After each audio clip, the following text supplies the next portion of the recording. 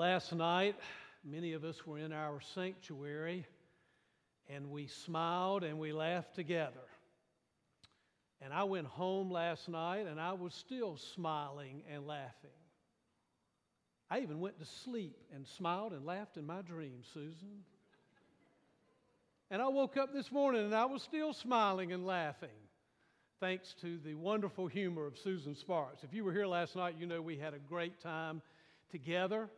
And Susan is a stand-up comedian, but she's much more than that. Just to tell you again a little bit about her story in case you didn't hear it last night. She's back in her home state of North Carolina. Welcome back, Susan. And Charlotte is home for her. She spent some time also growing up, I think, even in the mountains of North Carolina, beyond Charlotte, the western part of the state. But Charlotte was primarily home, First Baptist Church of Charlotte. She grew up there. Her path took her to the University of North Carolina at Chapel Hill for undergraduate, and then on to Wake Forest Law School. No clapping. No clapping. I was nice to say that to begin with, so do not test my patience. I was very nice to say that. And I was moving on to Wake Forest very quickly. No partisan political politics from this pulpit, and no college athletics. Okay? But she did go on to Wake Forest. Got her law degree, practiced for about 10 or 11 years, first in Atlanta, and then went to New York City. And not that God had not been at work in her life previously, but God began to call. And she went back to seminary, made a shift in focus and careers, went to Union Theological Seminary in New York City, and connected, I think, during that time with the Madison Avenue Baptist Church. And started out in a staff position there 19 years ago, and I believe now for 16 years, Susan has served as pastor of that congregation. In the 170-year history, she is the first woman pastor, and continues to do stand-up comedy around the country and speak in various places. In fact, she was here in Eastern North Carolina 3 or 4 years ago doing some breast cancer awareness. And so, Susan, it is just a real gift to have you be here at Oakmont. So join me again in giving a warm Oakmont welcome. And now you can really clap and applaud for Susan Sparks. Welcome, my friend. Welcome. Good morning. I was told very clearly that ACC basketball may not be discussed in this pulpit, so I just dressed it.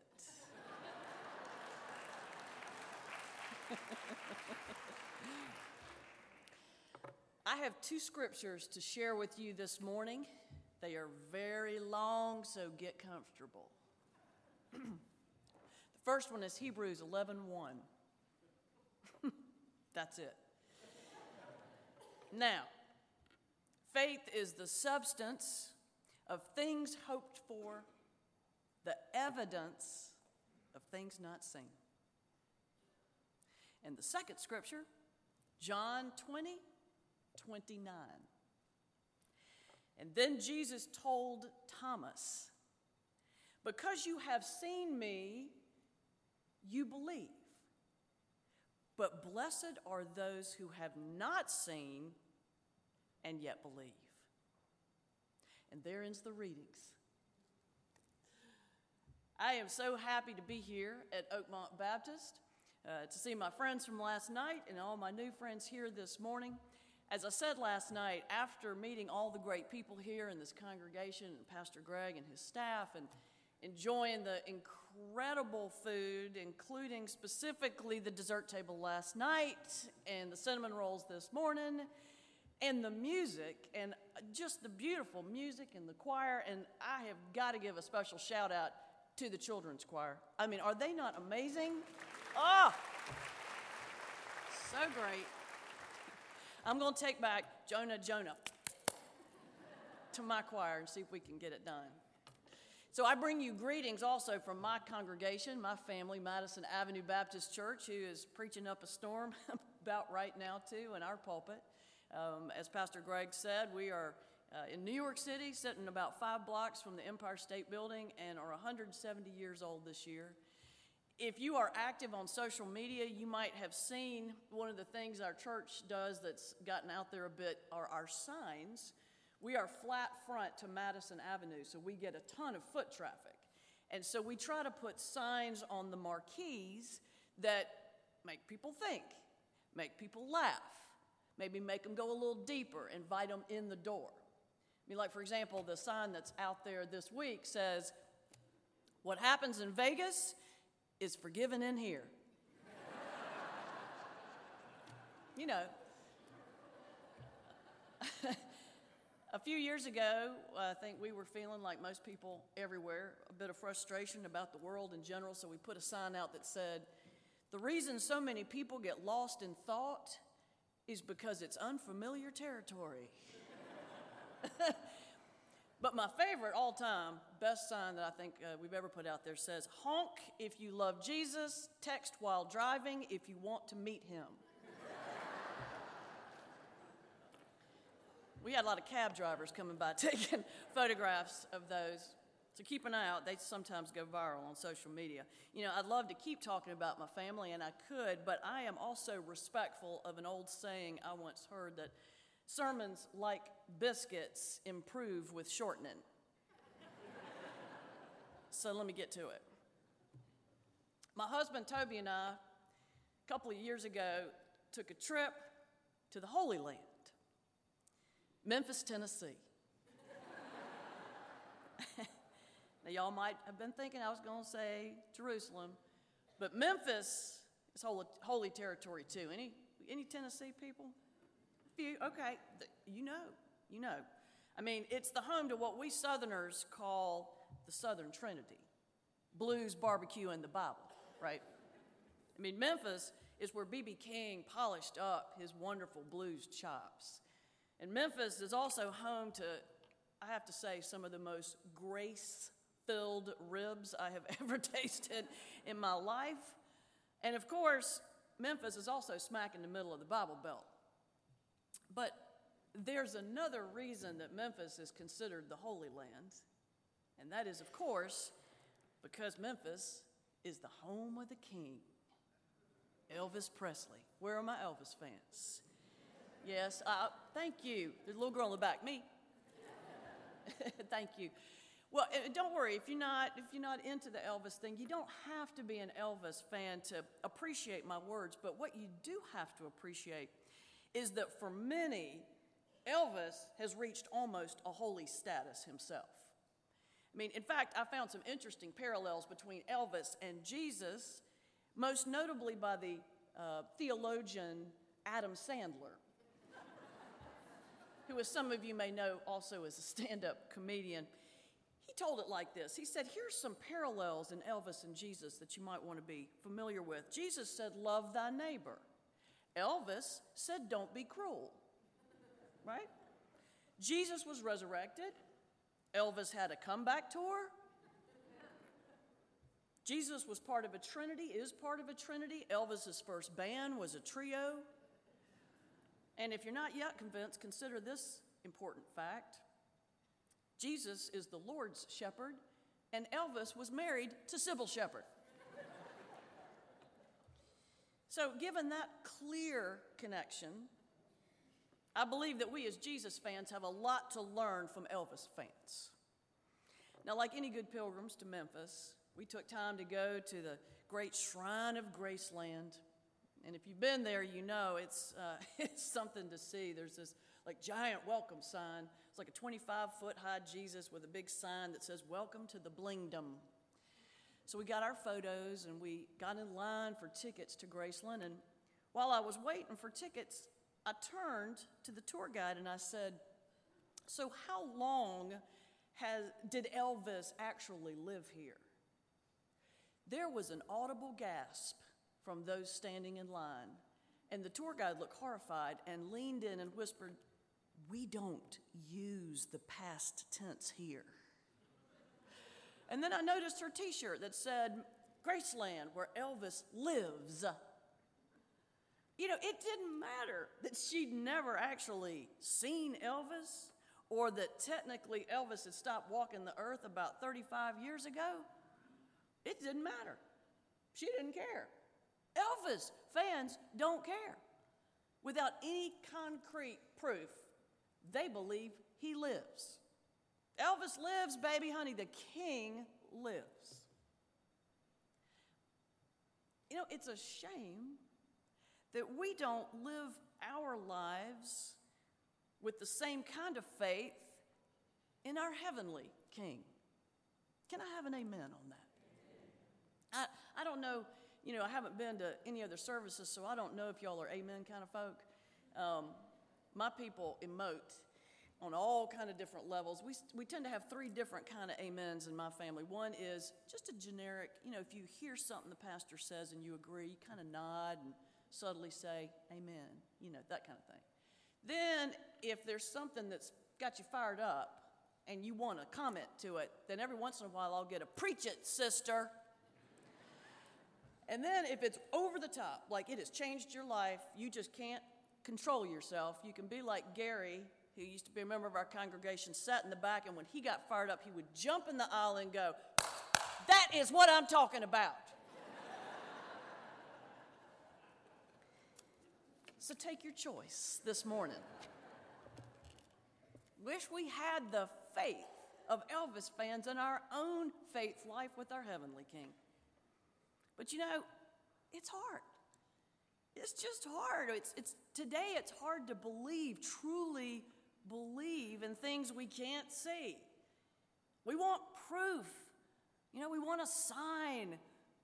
We live in a world where proof trumps faith, honey. We send robots with cameras to the farthest ends of the universe so that we can know for sure what's out there, right? We won't believe an assertion unless some complicated mathematical formula proves it.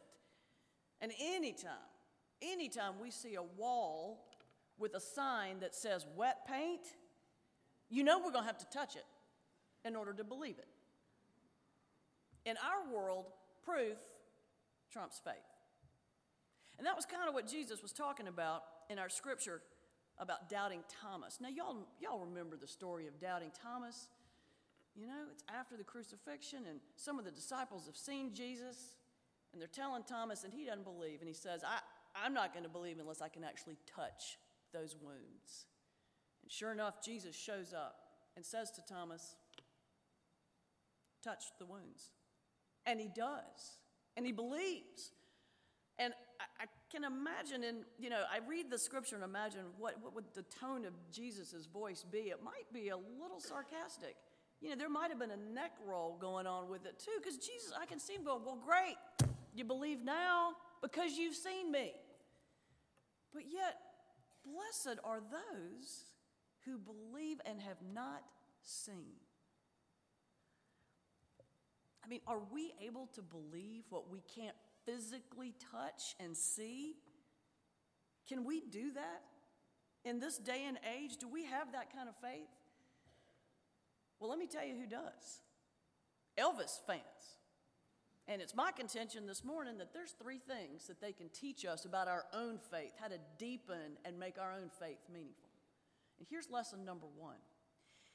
If you believe the king lives, you will wear it in all you do.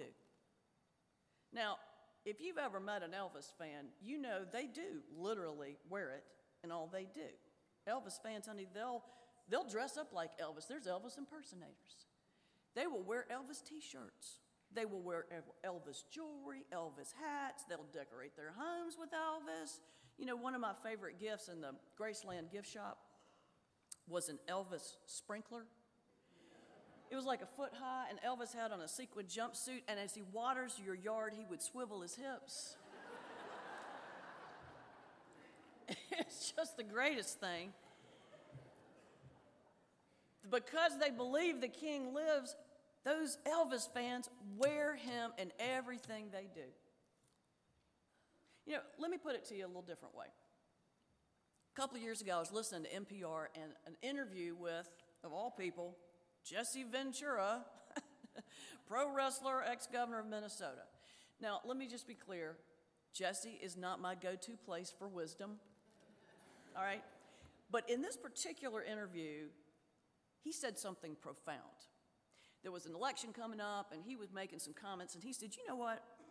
I think we'd be a lot better off if we made all of our politicians wear NASCAR suits. Now think about that. Y'all have seen NASCAR suits. They're those white jumpsuits the drivers wear. What's on the jumpsuit? The sponsors. Who's the biggest sponsor? The one that gives the most money. Big sponsor right front, smaller sponsors, a little less money, sponsors down the sleeves. He said, we ought to make our politicians wear NASCAR suits because then we will know who owns them. Thank you. That might even be a preach it sister right there. I mean, you know, that's what I'm talking about. Thank you. Thank you, Pastor Greg. Seriously. And I thought when I heard that, well, isn't that the greatest lesson? Not, forget about the politicians. That's a good lesson for us. Because, we all technically wear, every day we walk out the door, we've got our NASCAR suit on. And the question is, who owns us? Who's your center sponsor? Is that center point, efforts at trying to advance in work or make more money or, chasing approval? Or is that center point on that NASCAR suit of faith in a risen Christ? If we believe the King lives, honey, we will wear it in all we do. And I have to say a little aside here. I'll give you a great example of that, and that is this congregation. Now, I don't want y'all to think I'm saying that because I'm preaching here. That's not my style. I don't say things I don't mean, but I have been so moved reading about the mission work of this great church, and especially this community center that I've been hearing about. It's wonderful, offering affordable housing to the working poor, bringing in medical care, bringing in tutoring, bringing in recovery work for folks that are in need. Talking about wearing the belief in the risen Christ as your center sponsor. I've been so inspired by that. It reminded me, actually, when I was thinking about it this weekend, I'm a big Dr. Seuss fan. I don't know if there's any Dr. Seuss fans here. His birthday would have been yesterday. That's what brought it to mind. Anyway, he has a great quote, and that is, he said, unless someone like you cares a whole awful lot, nothing's going to change. Nothing. It's not. And I just wanted to raise up your great work as an example of wearing your faith in a clear way in how you work. So that's lesson number one. You believe the King lives, you will wear it in all you do. But here's the second lesson. If you believe the King lives, then you will find community. Now, Elvis fans believe, so they go out and look for other Elvis believers too. There's 1 million Elvis fan clubs. Actually, there's 400, but 400 Elvis fan clubs worldwide? I did a little research. You can find anything on Google. And I found out that a few years back, there was actually an Elvis church established. Ready? It was called the Presbyterian, I'm going to pause here, not Presbyterian, Presbyterian Church in Pennsylvania. I'm just telling you what I read, okay? As reported in the local media, the first gathering, the minister wore a gold lame robe and served communion of Little Debbie cakes and a Coke. We Christians can learn something from this, not the Little Debbie part of it, but we can learn something from that yearning for community. Being a Christian is hard. It's hard, and we will hit hard times and times that we need help and we need lifting up. And great things can come when individual souls band together. It's like Jesus' words, when 2 or more are gathered in my name, there I am also. A couple of years ago, my church admin, Brian, decided he was going up to Vermont to learn kind of an ancient skill, and it was called dry stone walling. And if you've ever gone up in the Northeast, like Vermont or New Hampshire or Maine or even upstate New York, you might have seen, and you probably saw them on TV, these old stone walls that are just all through the countryside. And they're not from like 1976, they're from like 1676, and they're still standing. And he wanted to learn the art form of crafting those walls. And he came back and he shared it with our congregation, and he said, it's very careful choosing of the stones and placement, but he said there's a key and a secret to it, and that is at the heart of the wall, right in the center. And in the heart of any well-made wall, there is a collection of tightly packed stones, smaller than your fist, all packed together. And it's called hearting, Hearting, hearting.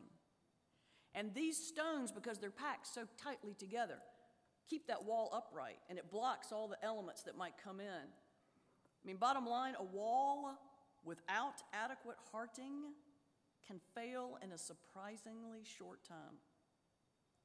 And when he talked about how that's built, I thought, wow, that is all the same for us in a church, because building community starts with building a collection of hearts.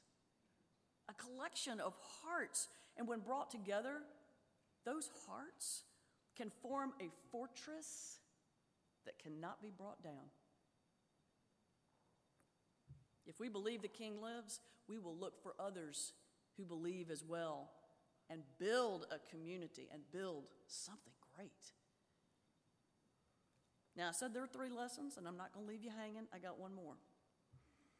Third lesson, if you believe the King lives, you will actively seek him. Now, Elvis fans are constantly looking for the King. Even though he's been technically dead for quite some time, they still believe he lives. So they seek him. And sometimes they look hard enough, they find him. There have been Elvis sightings all over the world, from Michigan, I think it was a Dunkin' Donuts in Michigan, to a spa in Tokyo. My favorite was a woman that swears she saw Elvis's face in a taco shell in Chi-Chi's. If we believe the King lives, we will seek him too. Like Jesus' commandment in Matthew 7:7, ask and it will be given to you. Knock and the door will be open to you. Seek and you will find. I just worry sometimes that we look for God in very limited places. Like we're going to know we're going to find God in church. God's right here, very present. We can feel God right now. But if we only look between 11 and 12 on Sunday, well, that leaves 167 other hours in the week. We're not looking. And God is all in the little nooks and crannies of life. It's in that 167 hours when we don't always think about looking for God. Our Bible study class is reading a book by Barbara Brown Taylor, who I'm sure y'all are familiar with her. The book is called An Altar in the World. It's a beautiful book. And she talks about finding God in the most unexpected, everyday places. And she says this, earth is so thick with divine possibility that it's a wonder we can walk anywhere without bumping our shins on an altar. God is present in all places and at all times in life. And if we truly begin to seek God, truly begin to seek Christ in all aspects of life, we too may see his face materialize in an unexpected place, like in the face of a stranger, or in the face of an immigrant, or in the face of someone in your beautiful community center who is hungry or homeless. Who knows? Maybe one day we as Americans might begin to see the face of Christ before we see the color of someone's skin.